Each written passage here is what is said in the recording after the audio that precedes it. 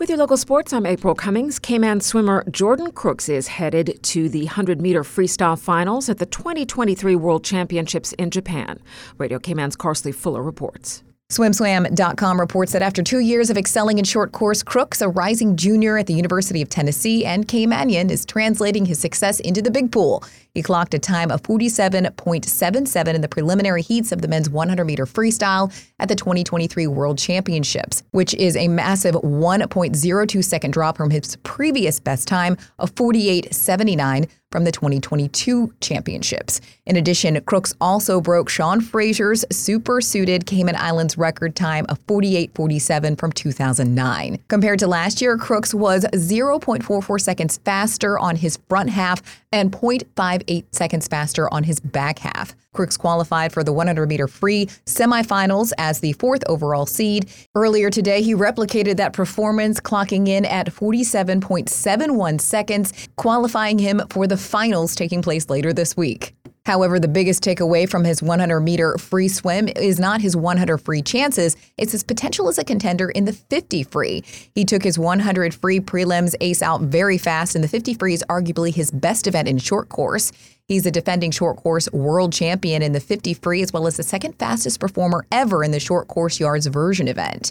At the 2022 short course world championships, Crooks became the first swimmer from the Cayman Islands to win a world championships medal. Reporting for Radio Cayman Sports, I'm Carsley Fuller. 7 teams from the Cayman Islands from a joint group of Academy Sports Club and ESM participated in this year's USA Cup in Minnesota, with under-15s really stepping up.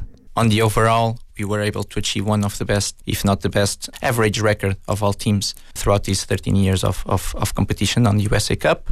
Obviously in mind that it's a very demanding tournament with a very high level. It's a tournament that counts with 18,000 players, 1,050 teams, 27 different states from the United States of America, and 15 different teams representing their countries. For us, the way that we were able to perform inside the pitch was very, very pleasing. But also, I think that both the image that we shown inside the pitch and outside of it, representing the Cayman Island, was very, very good.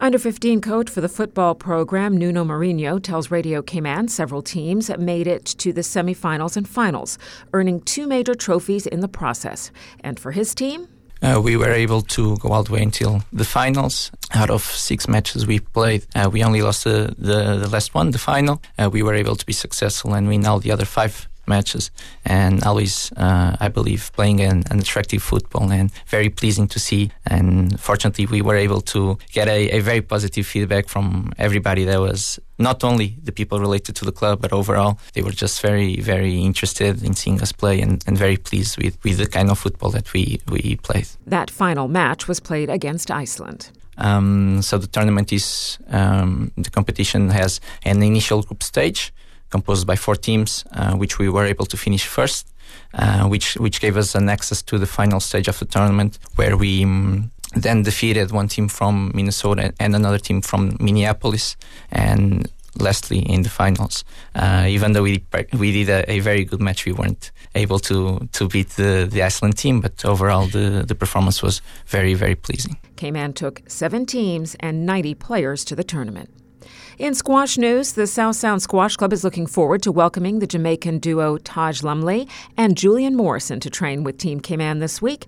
Local squash fans are invited to catch the matches, taking place Thursday through Saturday with games at 5:45, 6:30, and 7:15 p.m. nightly. For more info, head to the Squash Club's Facebook page. That is your latest local sports. I'm April Cummings.